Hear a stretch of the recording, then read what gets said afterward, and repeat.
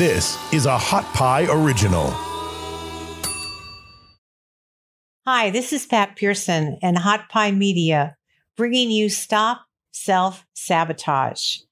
I'm going to be bringing you this program every week, and we're going to be delving into the wonderful messiness of our lives. We're going to be talking about your hopes, your fears, and the emotional issues that you need to resolve to make you even happier will be discussed at all the times we're together. In this process, you got to ask yourself, what's in it for you? Well, what's in it is an uplifting information, renewed hope, and some fabulous people who are going to come in to share their life stories. All of it wrapped up in a wonderful container to help you deserve even more of life's great adventure. Come join me. We're going to have a good time on Hot Pie Media. Stop Self-Sabotage.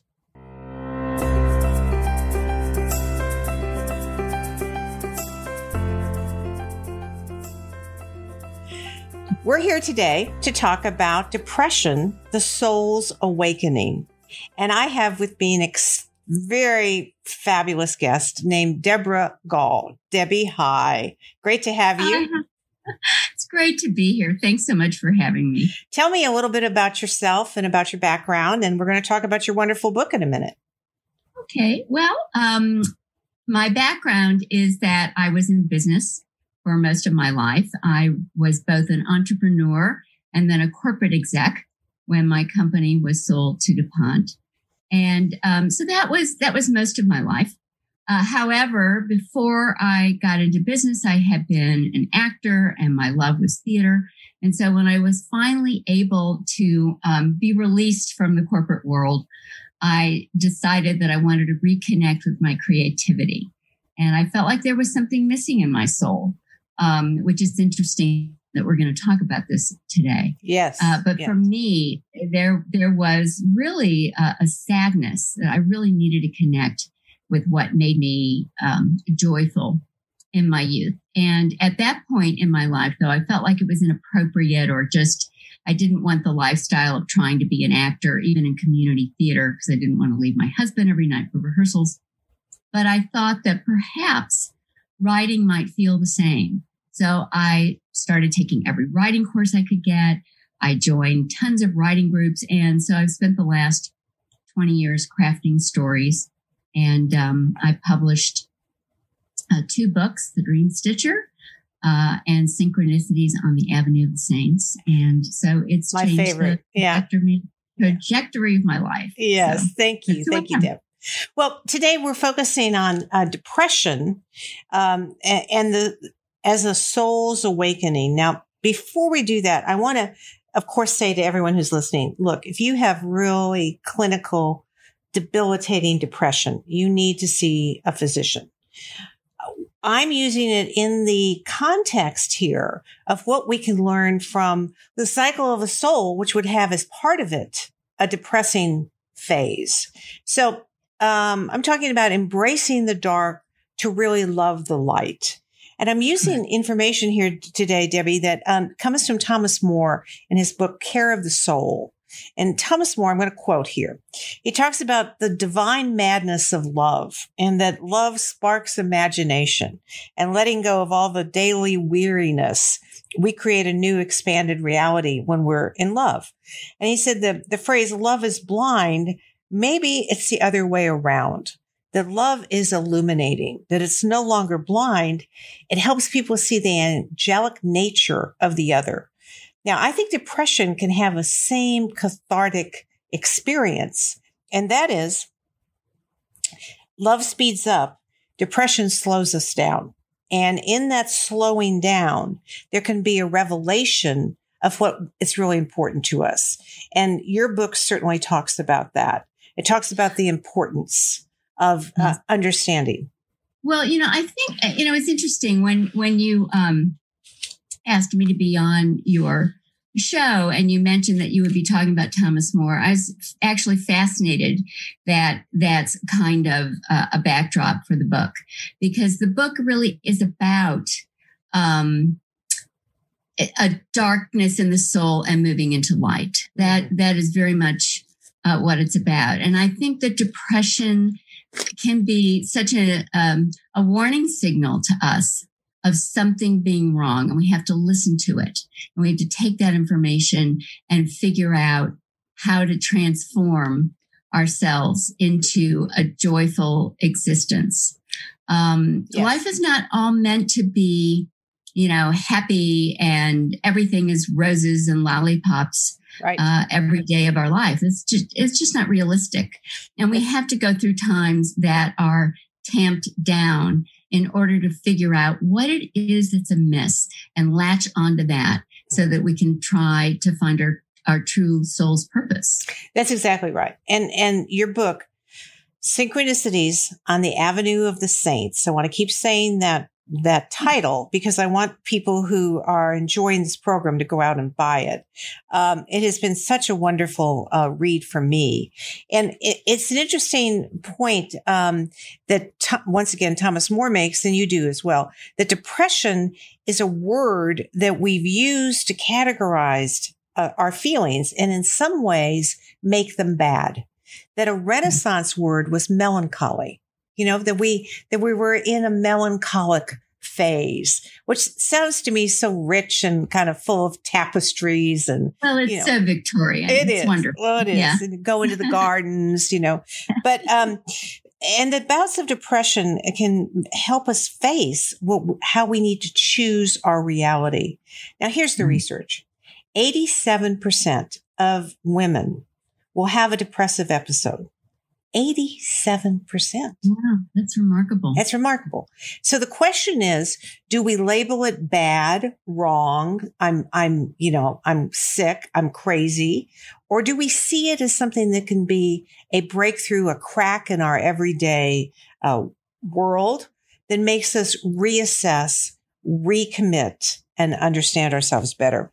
So what I want to talk about, of course, is in your wonderful book. You talk about the bipolar nature of our world, right? Mm-hmm. And what do you mean by that?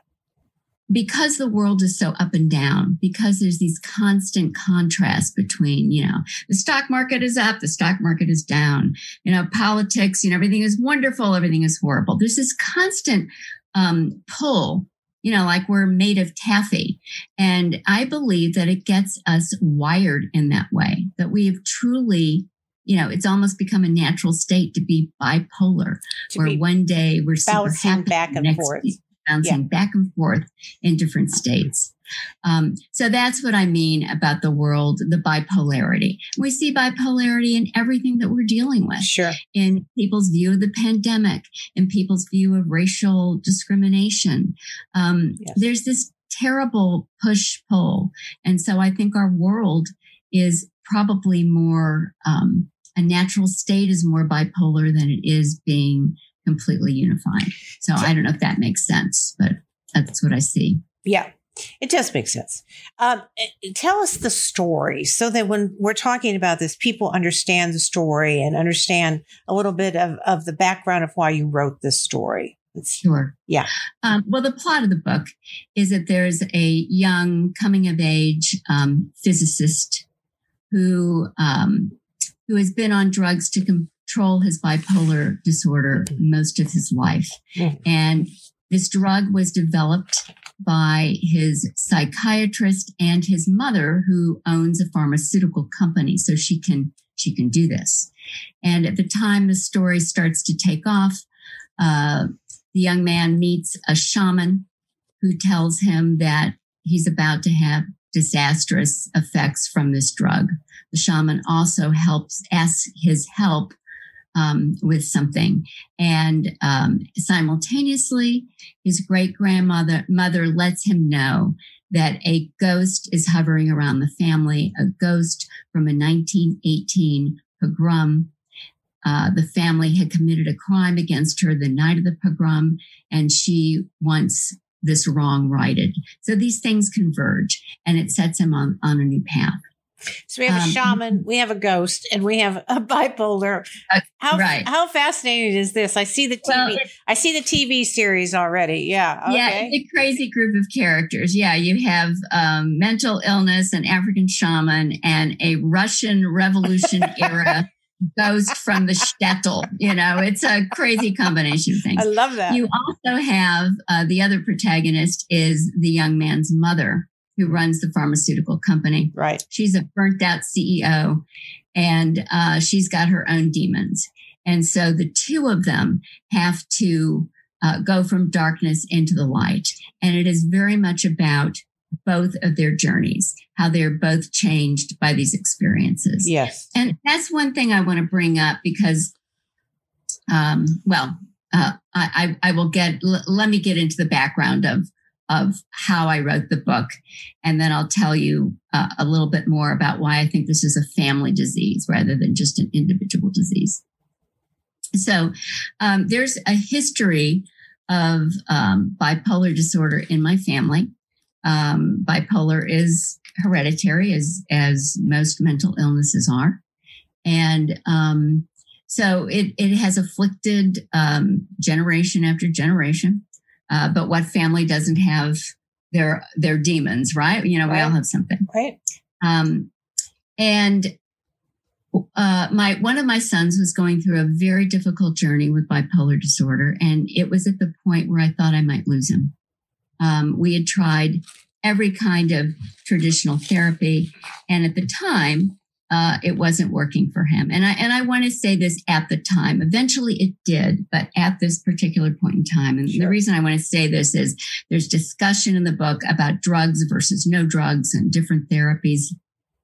I do not in any way want to say that traditional approaches do not work, because that just is not true. They do work.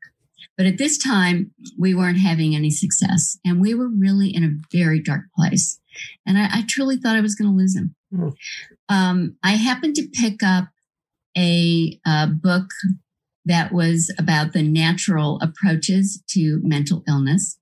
And there were a couple of paragraphs in the book about an African shaman. His name is Dr. Malidoma Somé, who took an 18-year-old bipolar patient to live with his tribe in Burkina Faso in Africa. And because the indigenous beliefs of this tribe, they believed that anyone with mental illness was a shaman in the making, a healer in the making. I love that. They were trying to interpret messages from the spirit world, but those messages weren't coming through clearly. And the village couldn't interpret those messages. So instead of viewing someone with mental illness as someone who should be reviled or pushed away, they viewed that person as someone who should be revered because they had messages we needed to hear. And because, go ahead. I'm sorry. Well, no, what I was going to say there is that I think that is such a wonderful reframe. And certainly we all know that there's a narrow line between mental illness, severe depression, and genius. And we can talk about the Van Goghs and the Michelangelos and the Rembrandts and all these folks. And I do think that there is a stigma if you tell someone that you're depressed, that there's not an embracing of it, and to say to them, well, congratulations. I hope there's a breakthrough in this for you. I know you're going to handle this well, rather than, oh, poor baby, and we got to get you medicated. No, it's true. And particularly in our society in the United States, we feel that every day you must be happy. And that's just ridiculous. It's just tiring. It's exhausting. Doesn't work for me. We're all depressed. We're exhausted from being happy. That's the way it is.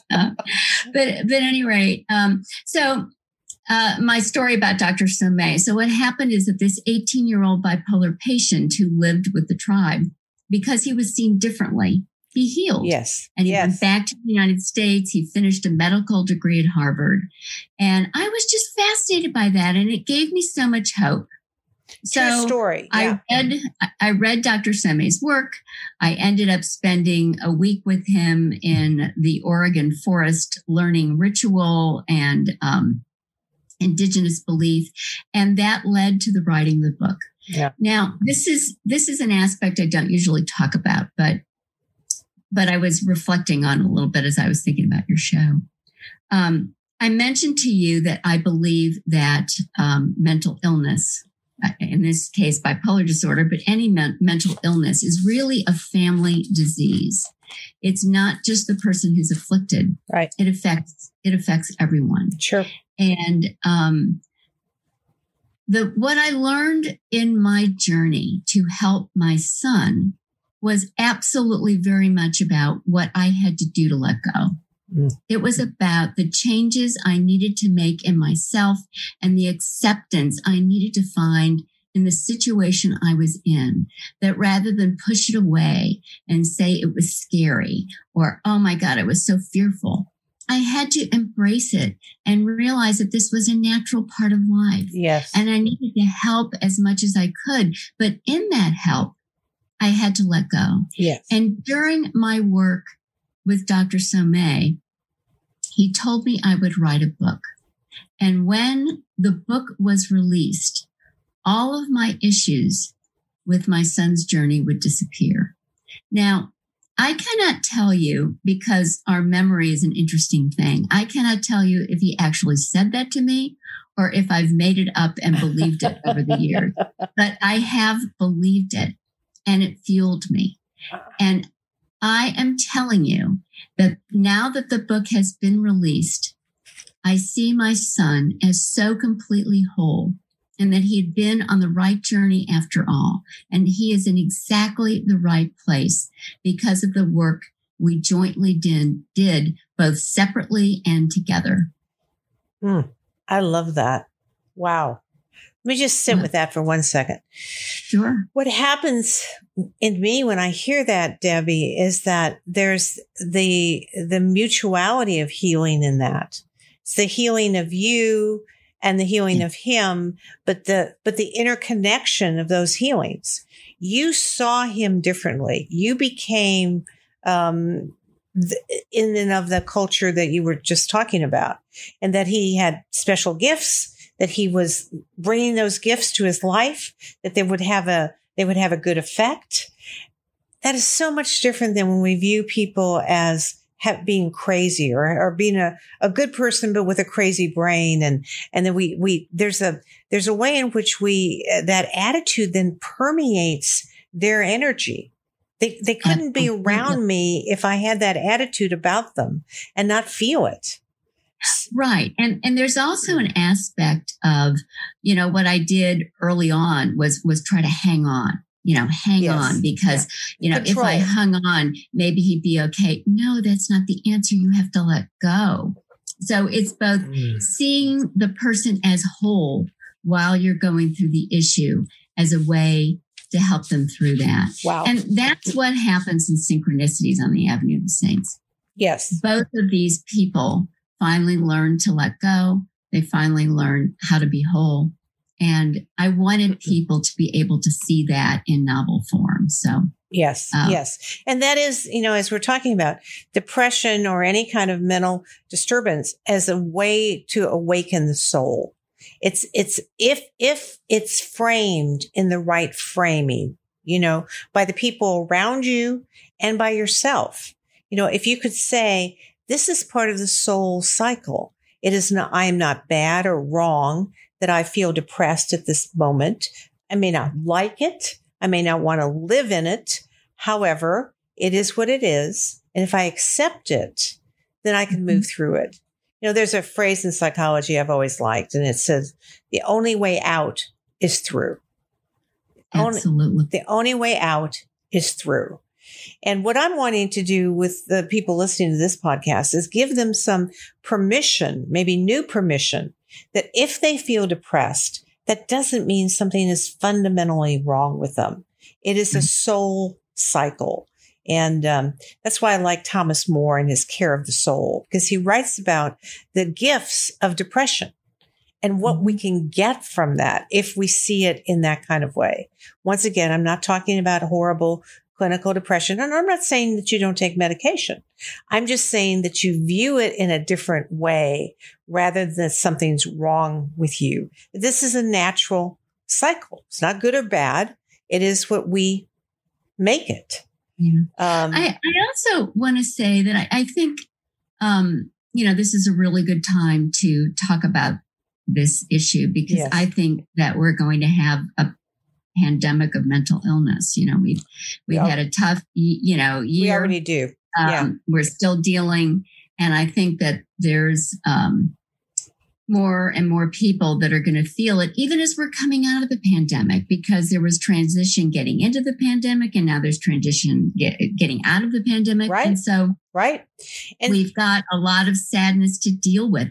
And it is natural. And it's natural that we should look at what's happened to us in the past year in our own personal pandemic and say, these are the things I want to get rid of that I don't want to go back to. Mhm. And there are things lacking in my soul that I need to embrace to move on. There's going to be a real introspection. And I think an increased amount of sadness as we deal with that. And it is natural, and it's going to be natural for a while as we all deal with this. Yes. Well, I think we've been in a collective depressive mood, I mean, we may be coming out of it a little bit now with the vaccines and all this kind of stuff, but still, and then the question becomes, how do I want to use it? How can I make this work for me? Rather than, I want to run away from it as quickly as possible.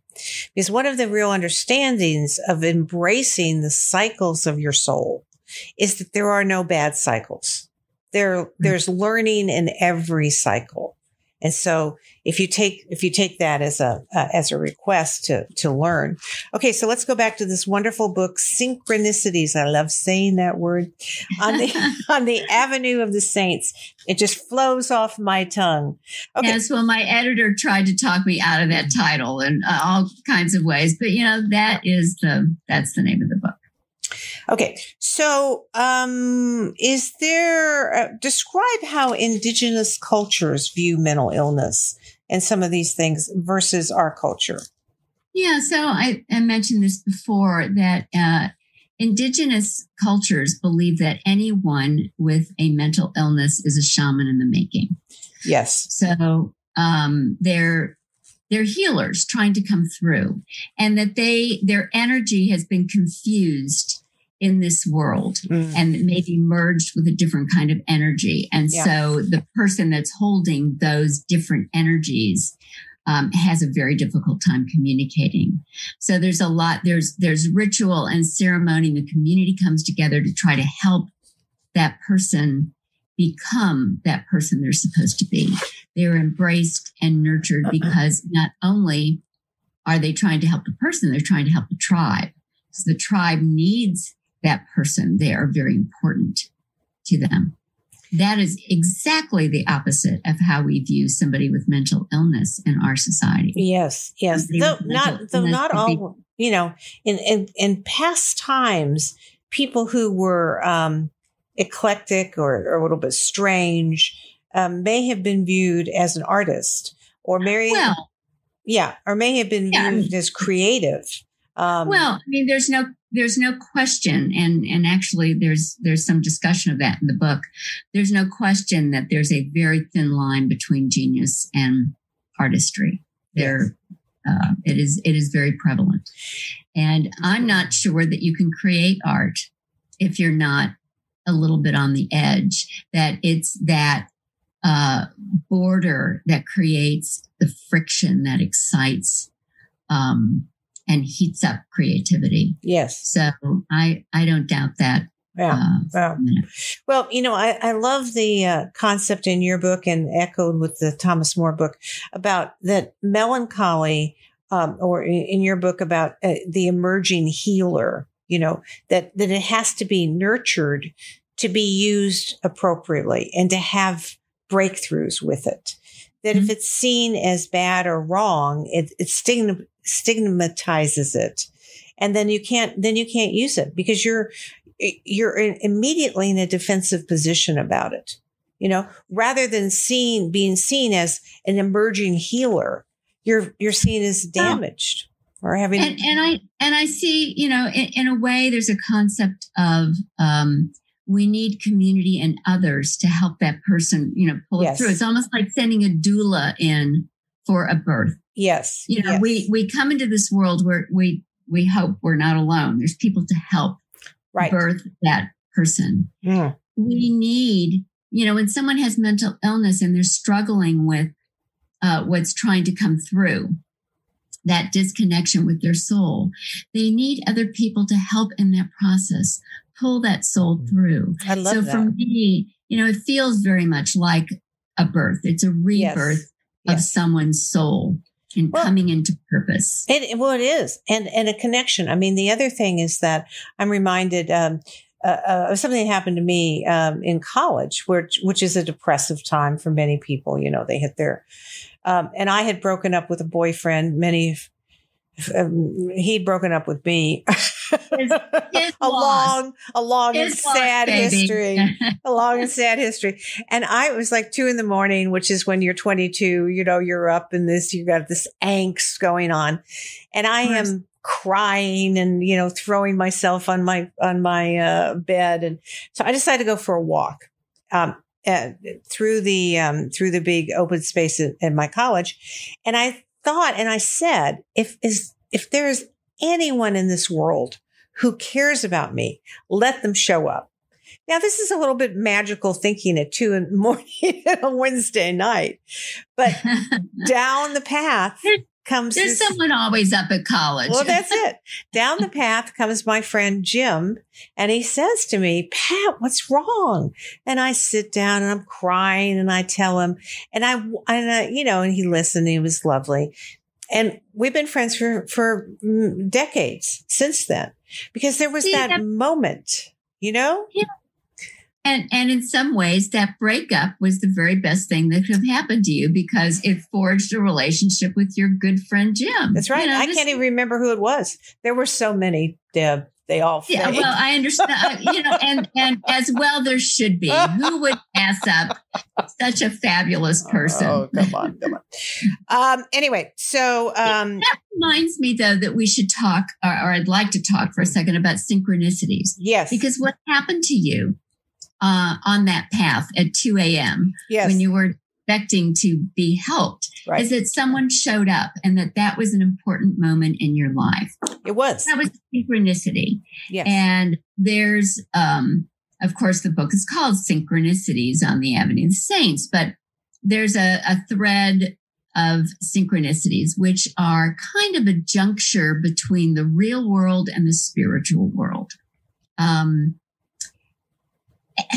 Things line up that don't necessarily have much association with each other, but because we view it as associated, those things become synchronicities. Right.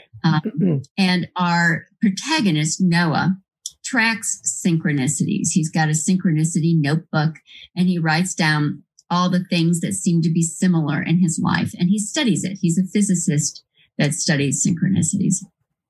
Synchronicities, which was, championed by Carl Jung, but it's also an area of physics, and it's actually studied because, there's all kinds of crazy things that happen in quantum physics, and synchronicities seem to be similar to that. So I just want to mention that what you experienced in the middle of your crisis was a synchronicity. Right. And I believe that if you're going through a tough time, if you're going through some depression, one thing that's helpful is to start to notice those minute things that seem to line up for you.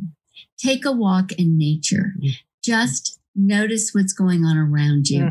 Start taking notes, and you will see a preponderance of synchronicities show up for you. They will. I love that. And when that starts to happen, note them, follow the trail, be infused by everyday magic, because that's what's appearing for you. The world is filled with everyday magic. I love that. Everyday magic. That sounds like a song, doesn't it? So let's make one up right now. Oh, yes. Let's sing. The first what a verse. great idea.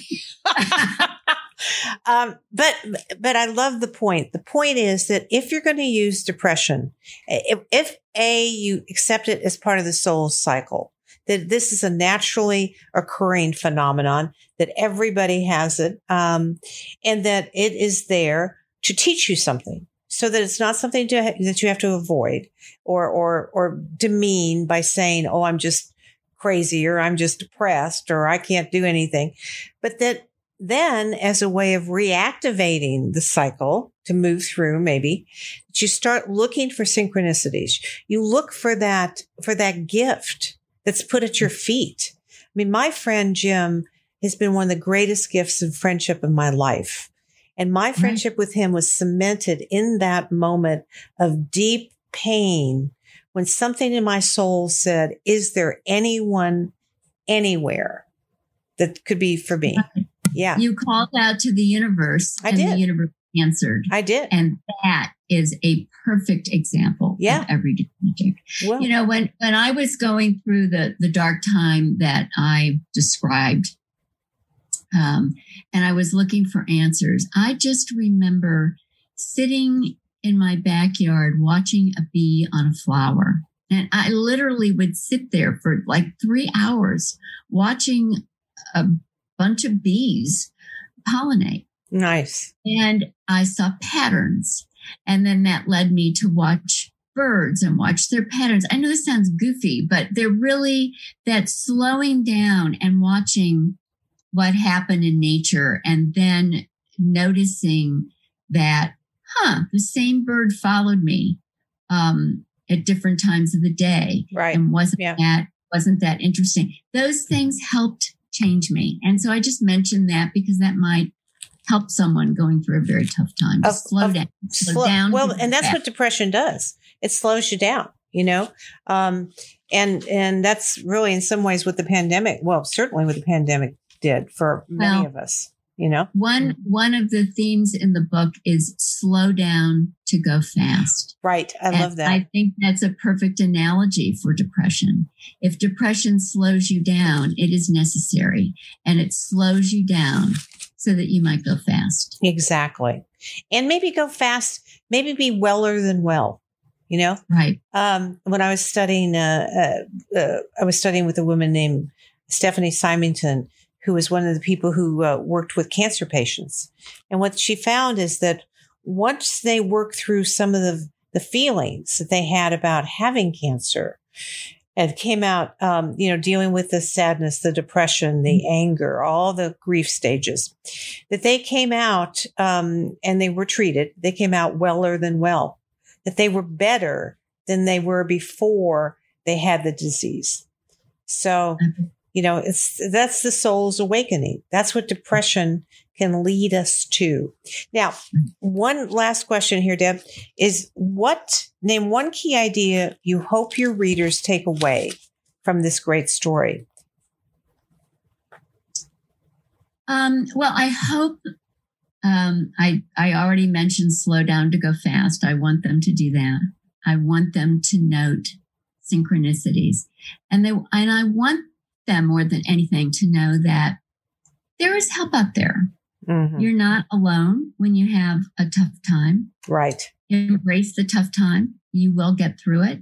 You'll be better. And I guess those are the main ideas. And if somebody embraces that, I'll feel fantastic. Yes, and that the potentiality in depression is that you can come back as a healer. I mean, I know in my profession, the most of us got into being psychotherapists or psychologists or social workers out of our own need of being healed. So absolutely. Well, it's similar to my own journey with writing. I wrote this book. I'm a writer, but I wrote the book because I wanted to heal. Yes. And I healed through the writing so that I could move on, so that I could stop.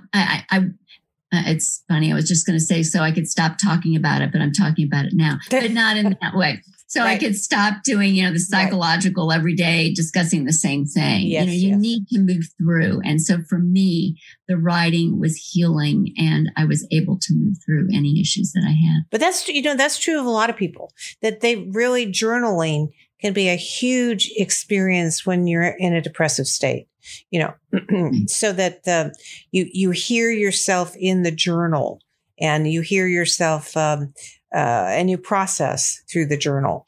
Well, the other thing that's interesting about journaling is it gives you a record that you can go back and look at what you journaled. If you find months in and months out that you're journaling about the same thing without making any movement, you need to pay attention to that. Yes. That there's something there that's unresolved that needs you, it's calling to you to make change.